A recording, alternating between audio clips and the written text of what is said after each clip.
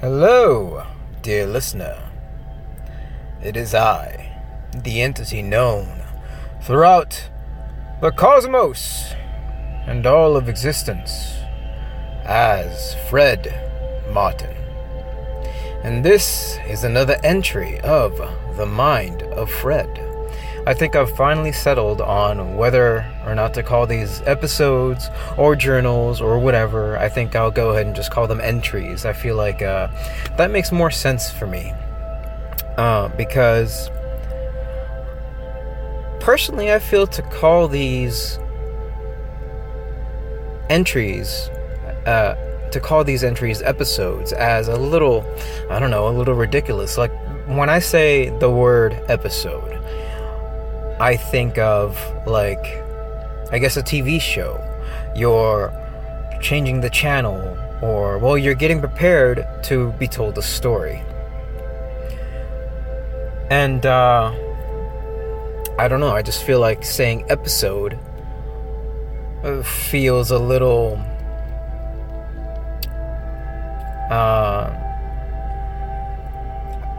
dishonest. It just feels weird, alright? So I think I'll go ahead and settle on just saying entries. This is another entry of The Mind of Fred, an entry into The Mind of Fred. And so as you may have noticed, there hasn't been any spacious episodes for a little while now. And part of that reason has been because our schedules have been a little wacky lately. Harlan has gotten pretty busy with work and school, and Matt himself is getting back into school. School is just starting up. I think it starts this upcoming week, or maybe the week after next. And so they've just been getting themselves prepared to get ready to get back into college, into school. Matt wanted to take a trip out to Dallas to visit his family there. So and then Harlan, we couldn't really, we're gonna start doing our episodes earlier now. It used to be we would do them at 2:00 in the afternoon on Sundays, but now, because of scheduling conflicts, we're gonna start doing them even earlier, like at 9 in the morning. So we may or may not Periscope that early. I mean, I'm sure there's going to be still people out there in the world that are still going to be tuning into Periscope there. But as far as our hemisphere goes, everyone is just waking up on Sunday at 9 in the morning. If not, they're still sleeping in, probably from a heavy night the night before. Saturday being one of the heaviest party nights of the weekend. Am I right? So anyway, for those reasons, I will be your host, your guide through this next 30-ish minutes. And, thank you for being here. Thank you for choosing to listen to The Mind of Fred. Thank you for listening to Spacious. If you're interested in what music I'm actually playing in the background, if you can even hear it, I'm sure you can. It's Carbon-Based Lifeforms. Their album, Hydroponic Gardens, I think? Yes, Hydroponic Garden. Carbon-Based Lifeforms was introduced to me by Harlan. And their music is very atmospheric, very mysterious even. It's music that you would maybe put on in the background of some interesting movie, like, I don't know, let's say The Matrix. Like, you could put their music behind when Morpheus is telling Neo about the Matrix, what the Matrix is, and how he's been living a lie, or anything of that nature. They're one of my favorites now. Harlan used them one time during one of our meetings when we first met, and revealed to me some pretty interesting and crazy things, metaphysical things. that really blew my mind, and the addition of carbon-based life forms in the background as the music that we were listening to during that time just really helped emphasize that. Well, anyway, dear listener, today, this particular episode of The Mind of Fred, this particular entry into The Mind of Fred, is not like the ones you've heard before. At least not like the ones you've heard before in the recent past. There was a time, like a year ago or 2 years ago, when I started this whole thing, when it was just The Mind of Fred. It wasn't spacious, and it wasn't what it was before Speaking Apes, and it wasn't what it was before Rhetorical Gestures. It was just me. And sometimes I would go and just talk to friends, or I would actually write up essays. I guess you could say, yeah, sure, why not? Essays, scripts, for the episodes. This particular episode is one like that. It's one that I've been working on for a couple of months now, off and on for a couple of months. It would have been finished much sooner if I'm not going to say if I had more time, more like if I just put more time into it. I'm always talking about I don't have enough time for this, I don't have enough time for that, but it's not true. I think I have plenty of time to do some of these things that I say that I don't really have time for. Unfortunately, I let stupid things not stupid things, but things that don't have as much importance take that time. And one particular thing is definitely video games. I've gone into somewhat of a video game binge over the past month or two, because there are just so many good ones, and since I don't have that much time to do a lot, I end up wasting whatever time I have away on video games. So because of this, yes, I've had some great adventures in video games, and video games aren't necessarily evil. They're not. They're another thing that we can choose to pay attention to and choose to delegate certain amounts of time to. Just like TV shows, just like any other hobby, really. None of it really has to be an impediment to your life. We are the ones that allow that to become so, by allowing them so much of our time. Something that is incredibly valuable, especially in your adulthood. When you have a family, when you have other responsibilities that demand your time for the sustainability of your lifestyle. So, yes, it's my fault. I accept that. I do. And, it wasn't until maybe this past week that I started to see that this was actually happening to me. That I have been slacking off in other areas of my life that I would like to better myself in, just to play some freaking video game. I love video games, I do. I love the stories, I love the experiences. But as far as my real life, what they have to offer to me out here in the real world,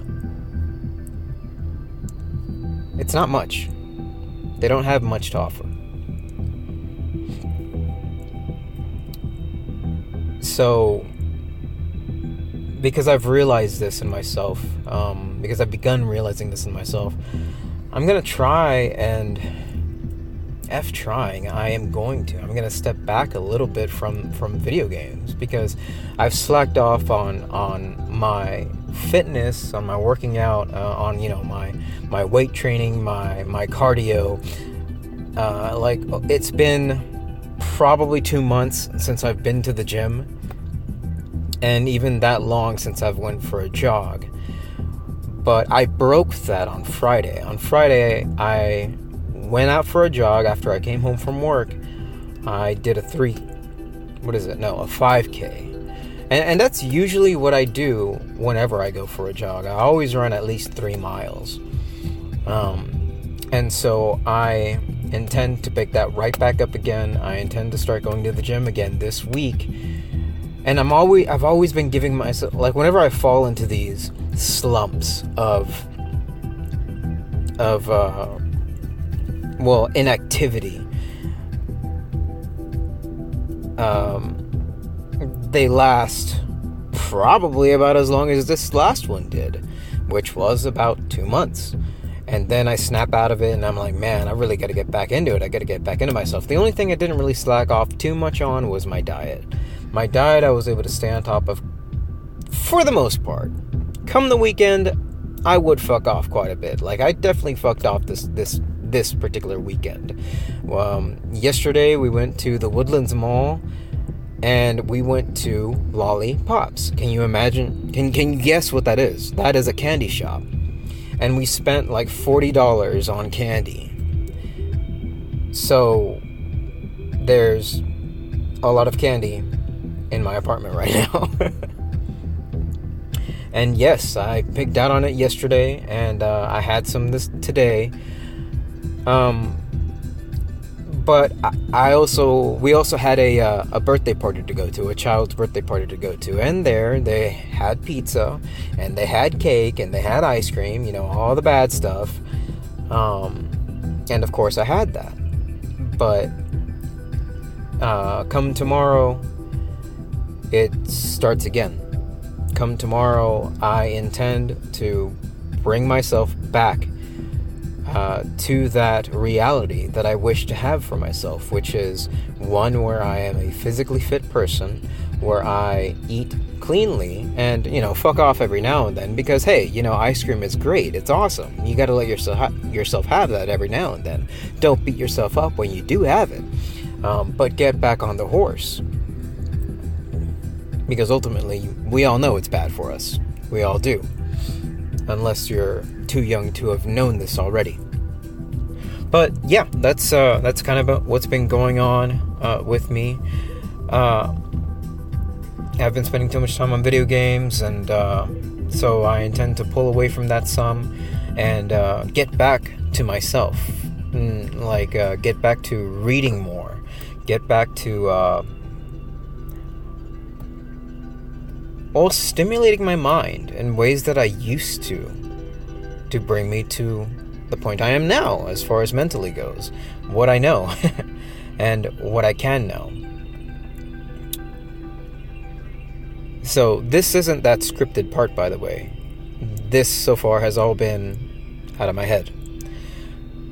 But this particular entry into the mind of Fred is about my spiritual beliefs. I don't think I covered everything in this particular entry, in this particular scripted thing, but I covered a lot. And it's only going to take probably about the same amount of time as any other episode of or entry into the mind of Fred usually is, which is about like 20 to 30 minutes. Not starting now, so these next 20 to 30 minutes are in addition to what you've already heard. And so, dear listener, I, Fred, the cosmic entity known as Fred, manifesting himself within this physical reality, in this physical body that I now am in possession of.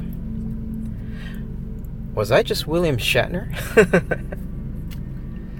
Okay, dear listener, here is what I believe to be the origins of our physical reality, where we're going when we die, and what we might actually be, and what might actually be possible.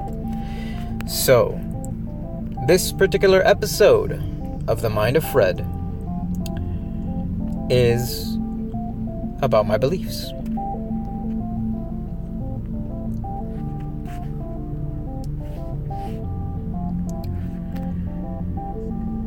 The origin of the universe. In the beginning, there was only the nothing, and then something happened. What that something is, I don't know, but it led to this, the here and now, existence itself. Was it a god?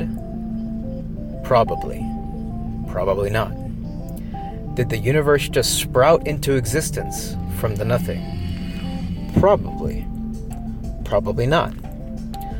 According to some scientists, if we add up all the mass of the universe in some sort of cosmic equation that they have figured out, the end result is 0. I don't know how. I am not a scientist, but I will put my faith in what they have to say, since they are obviously much more intelligent than I am, and probably smarter than you too. The fact of the matter is, even some science is saying it is not impossible for our universe to come from nothing, no matter how counterintuitive that may seem. The nothing. That being the case, what is the nothing? I don't believe that nothing is what we might think it is. Nothing being the absolute contrast of something.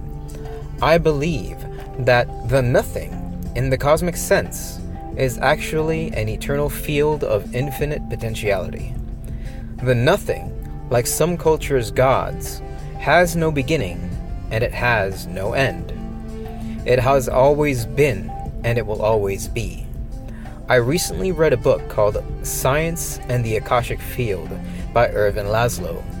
In what he described the Akashic Field, I've up until recently called the nothing, or source. So, I suppose I will use his word, or Akasha, since it sounds cooler and more mysterious anyway. From the Akasha, the nothing, or source, all things imaginable and unimaginable sprout into existence. You name it. Gods, unicorns, angels, dragons, elves, dwarves, humans, etc.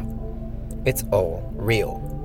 Even though these beings may not exist in our universe, as far as we know, the Akasha, being what it is, has absolutely unlimited space for those realities in which these beings do exist.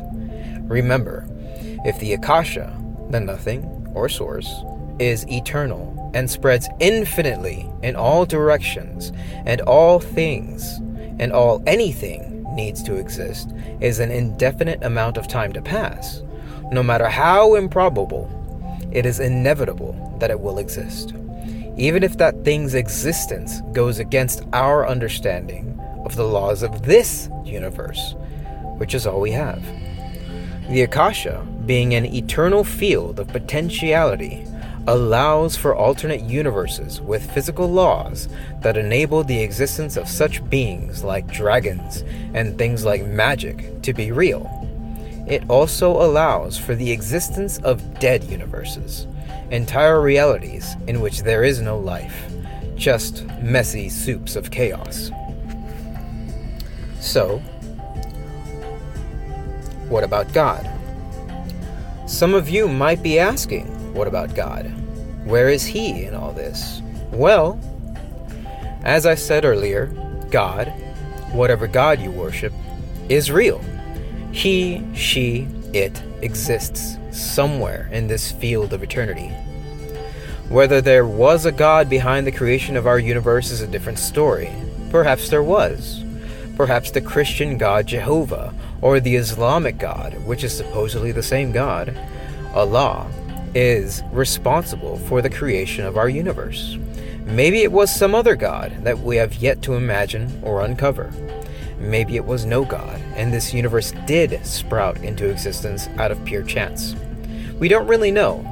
Questions such as these truly are matters of faith, the answers to which may never be known to humankind for whatever reason, whether it's that we won't survive long enough as a species to know them, or simply that we are physically incapable of understanding them due to the limitations imposed upon us by the vessel we currently inhabit, the human body. Of course, I believe gods exist, within universes and in the spaces in between. I like to think of gods that originated within universes as demigods. I imagine demigods to be the end result of a sufficiently advanced civilization living within a universe that have mastered their understanding of their reality and have learned to manipulate it all at will. We would call what they do as magic or divine intervention. They would call it science or some other similar term for understanding. The next step in the development of a demigod civilization would be to break free of the limitations of their own universe and enter the Akasha, the eternal space in between where the real gods reside. Bear with me here. I'm actually making some of this stuff up on the fly, using a bit of logic, if you could call it that, and imagination. A lot of imagination. But these are things I've thought about in the past. The difference between a god and a demigod is that a demigod originates within a universe as the end result of a sufficiently advanced civilization and maintains some sort of physicality, therefore limited by a certain set of laws. Even if they manage to traverse the Akasha, it is done in a vessel, perhaps a bubble, a piece of their universe that holds them together and protects against the chaotic nature of the Akasha. The Akasha would likely destroy such a being, since the rules of that space are, for lack of a better word, unwritten or undefined. A god, on the other hand, originates as a disembodied consciousness within the Akasha, with the power to manipulate the Akashic field.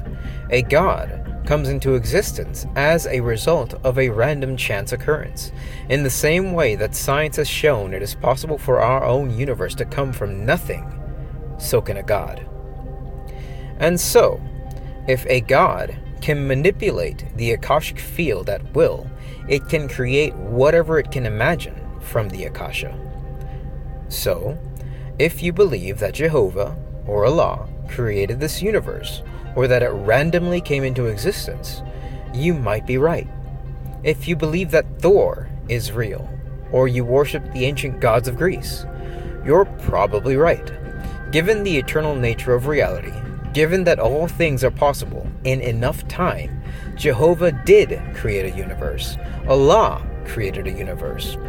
Was it this universe? I personally don't think so, if you're going by those holy books. Their stories don't reflect this reality. I believe in gods and demigods because I am forced to, due to my belief in an eternal reality. I don't worship any of them. I see them somewhat as equals, other beings that I share existence with. Sometimes I'll pray for guidance or for their help regarding something about my life or the lives of others, but I don't worship them. I thank them for listening, if they are there. I thank them again if they happen to be the ones answering my prayers. Other than that, if I feel like talking to them, I speak to them as you would a friend. I don't think I'll grovel at their feet if I meet them after I die, if I'm even conscious, for that matter. Now, before I go to the next topic, let me share something else with you about my life. When I was younger, during my late teens, I considered myself a Christian. Before then, I was raised Catholic. I never paid much attention in Sunday school, and I was never really that interested in learning about the Bible, or God. It was always boring to me. Going to church was a chore. All I wanted to do was go home and play video games and read my books. The only thing that kept me going and pretending I was interested was that my parents would bribe me with money, candy, or maybe another video game. I was always only pretending. The only things about reality that interested me during that stage of my life were astronomy and paleontology, the study of dinosaurs. If there was a movie or documentary about the stars or dinosaurs, I was all over it. It wasn't until about the age of 16 or 17 that I started taking an interest in the biblical God. It's thanks to the Left Behind series, a fictional novelization of the Bible's book of Revelation, that I became interested in Christianity. I was baptized Catholic, but considered myself a Christian after reading a few of those books. My high school ring even has a cross underneath a purple gemstone. About a year after high school, I got a tattoo of a Celtic cross on my right shoulder blade. At one point, I remember praying to God, asking Him to make me the Antichrist, so that the things detailed in Revelations would come to pass. I wanted Jesus Christ to return and establish His kingdom on earth, so that everyone that could be saved would be, even if it meant throwing my own soul into the eternal hellfire. Yes, I did believe in heaven and hell. I believed in an afterlife. And then, I didn't. Before I stopped believing in God, I read a book called The Science of God by Gerald L. Schroeder. I heard about it in high school, but I didn't get around to reading it until after I graduated. I didn't know there was actually a debate about the existence of God until my high school crush revealed to me that she didn't believe in God. She was the reason why I became interested in arguing a case for God. It blew my mind that someone could actually choose not to believe in God, considering that I believed such a person would burn forever for doing so. Not only that, this was my high school crush. Why would I want her, of all people, to burn in hell forever? No, I wanted her to end up in heaven by my side. So, in the years that followed, I became interested in logically arguing for God's existence, for her sake and others like her. Little did I know, this path would eventually lead me to my own atheism. Sometime after reading The Science of God and scouring the internet for the answers towards His existence, I learned about Richard Dawkins.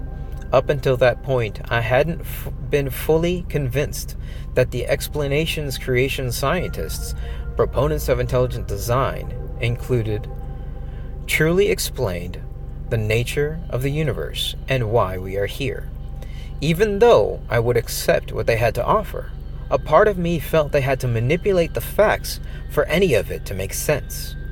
At my core, I knew it shouldn't be that way. The truth needs no excuses. It just is.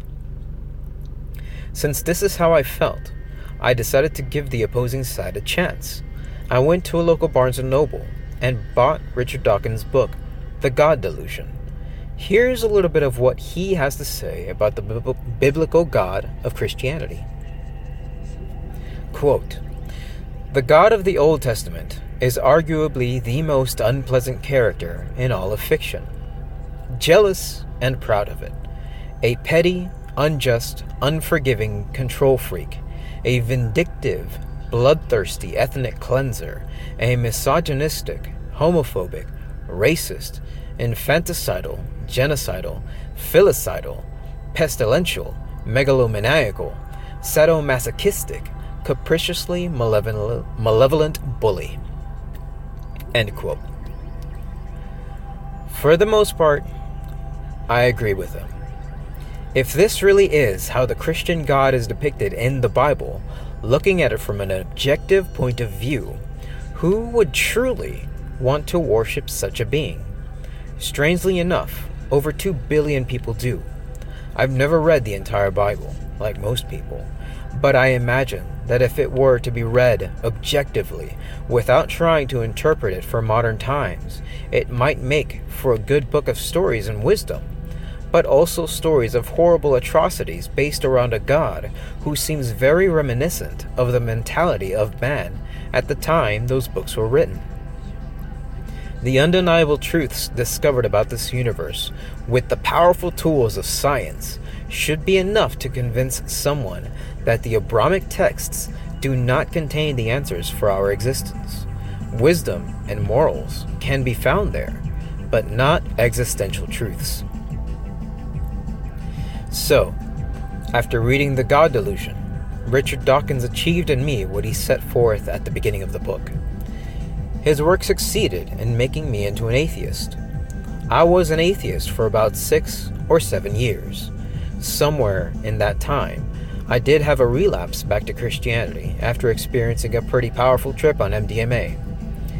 At that time, I was allegedly selling MDMA. Because of the stigma attached to the drug, I felt a sense of guilt. On the night I reverted back to Christianity, I was coming down from the trip and feeling the depressant effects of having all my serotonin depleted. I had somehow convinced myself that God was speaking through me, scolding me for selling these pills to his children. So, I brought what pills I had left and flushed them down the toilet. For the next 3 or so months, I was a born-again Christian, so to speak.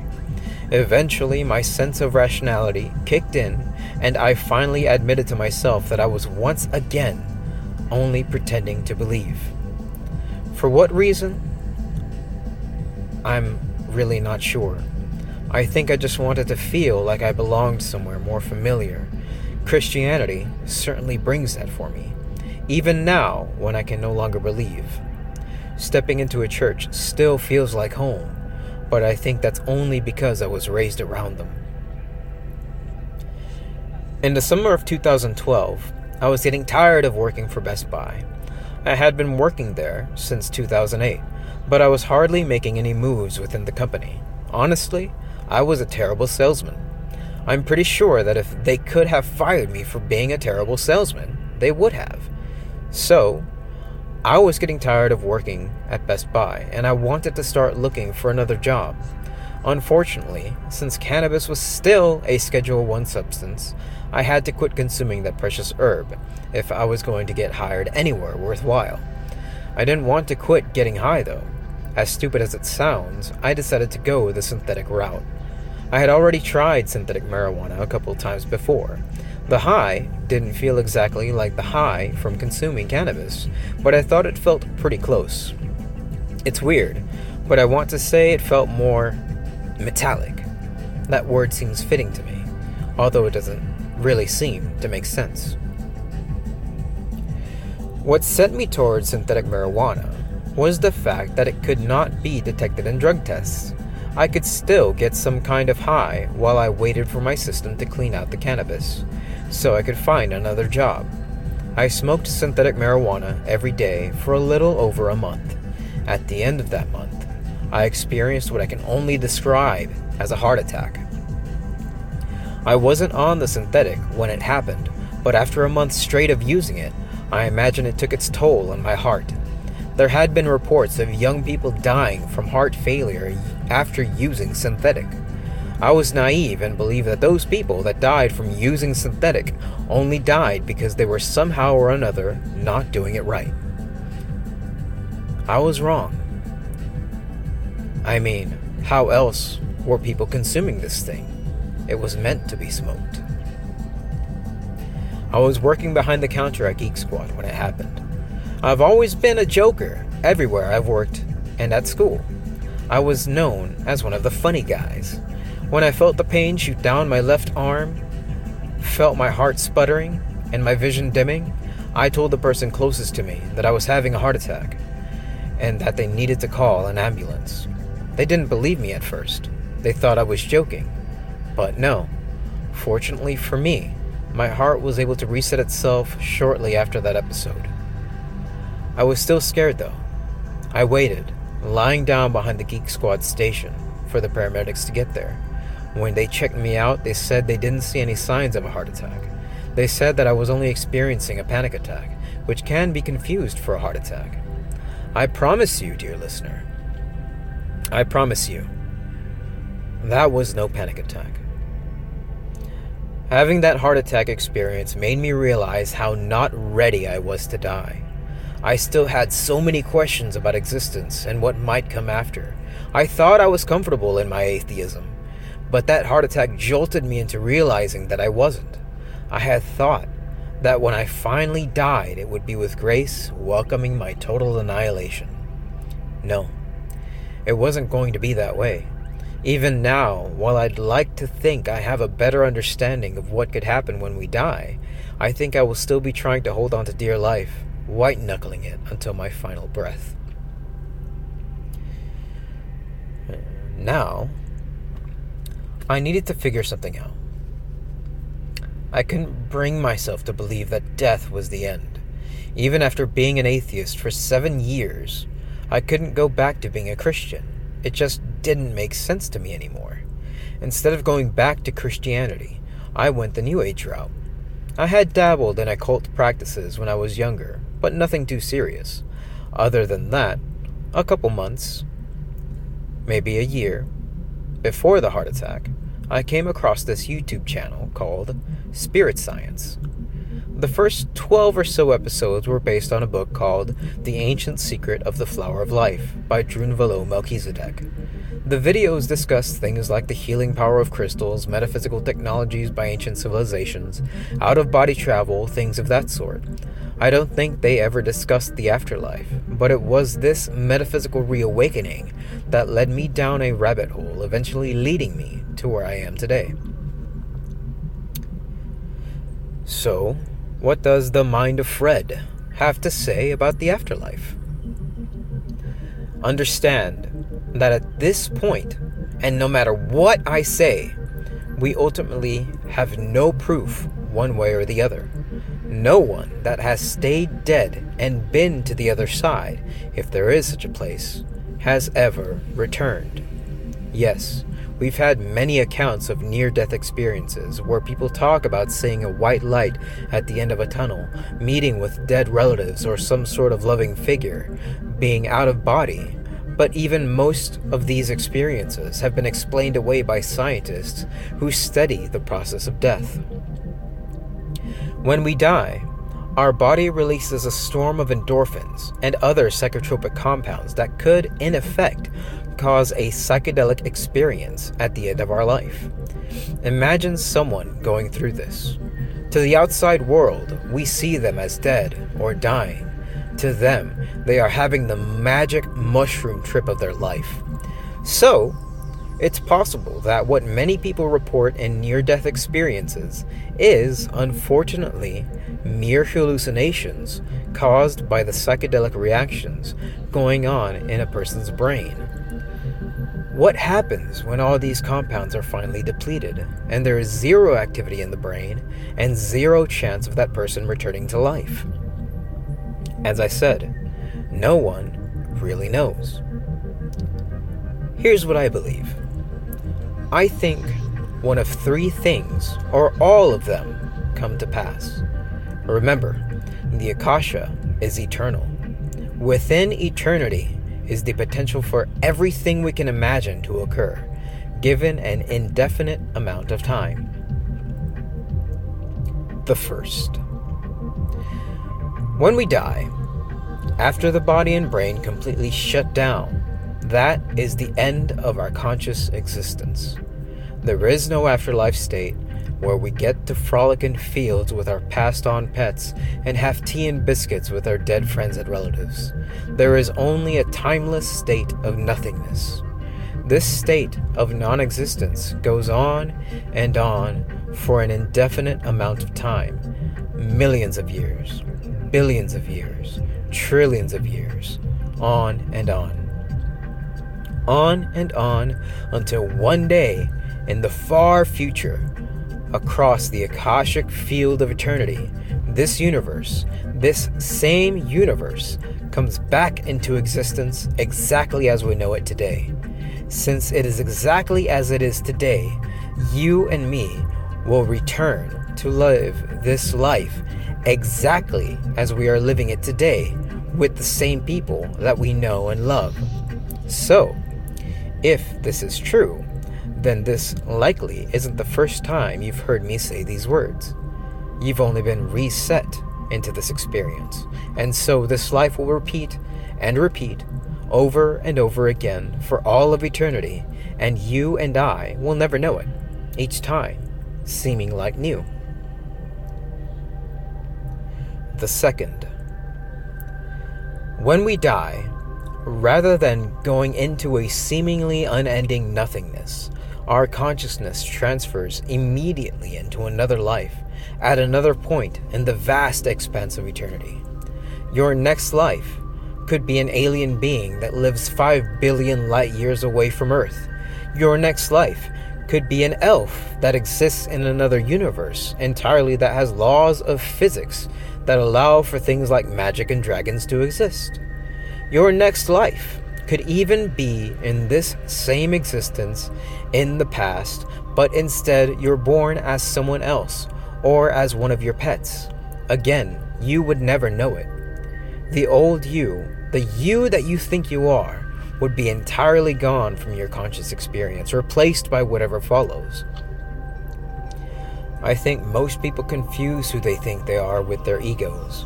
What defines them is the outside world, rather than themselves.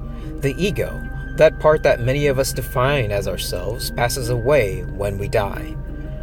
Look inside yourself. When you think to yourself, I think, therefore I am, what is that part of you that's just behind that thought? Noticing that you are thinking. There's something there when you look deep enough inside yourself that we can't quite put our finger on. Our subconscious, our soul, the Akasha staring back at us. I've experienced this thing through psychedelic journeys and meditation. It's interesting, and it's there in all of us. The third thing I believe could happen to us when we die is an afterlife. It's possible that those near-death experiences that have not been satisfactorily explained away by science could hold some truth about our continued existence beyond the physical body. It's possible that there is an afterlife where our dead friends and relatives are waiting for us, setting up a proper dinner table, overflowing with foods and drinks that we all loved in life.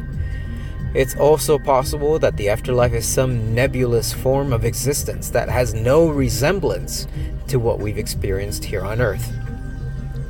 It could be something like what can be experienced behind closed eyes when taking a heavy dose of LSD, DMT, or psilocybin mushrooms. The afterlife could be an infinite space of swirling geometric figures, bright lights, and felt presences that communicate with you, not with words, but emotions. The afterlife could be the Akasha itself. Your own movement would be guided by thought, rather than what you're used to here with tendons and muscles. Your own experience could be defined by what you choose to imagine. The swirling kaleidoscope of geometry could be brought to a standstill and then manipulated into something more familiar by your thoughts alone. If thought can be the driving force of that afterlife experience, we would be the architects of our own heavens or hells. Then, after a time, playing with the fabric of reality, creating amazing worlds with our imagination alone, being godlike alongside other beings or family and friends, we would then choose to be born again. That next physical life would be of our choosing. What would you like your next experience to be as a limited physical being? And if this is the case, why would you ever choose a life of misery? Why would anyone? Perhaps simply for the experience. What if we are gods embodied? Gods that got bored of being all-powerful and eternal. After an indefinite amount of time playing with reality and knowing all there is to know, wouldn't it make sense to want a fresh start? Wouldn't you get bored of knowing so much? of experiencing all there is to experience. If the nature of reality is eternity, and we are part of reality, then we are eternal. This physical experience only serves to remind us what it's like to feel limited and to keep us sane in this infinite existence. And now, dear listener, we've reached the end. I think I've said enough, at least for now. I hope you've enjoyed this entry into the mind of Fred. Remember, this is only one way to try to understand the reality that you and I find ourselves in. There are many others that probably would make more sense to you. Never stop asking questions.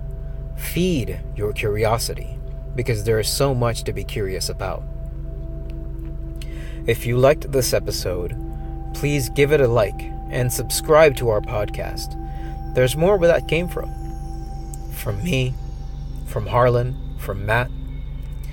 If you think there are others who would enjoy this, please feel free to share it with them. The more the merrier.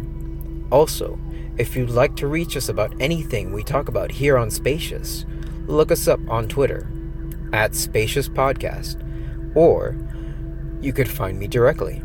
My Twitter is @mind_of_Fred.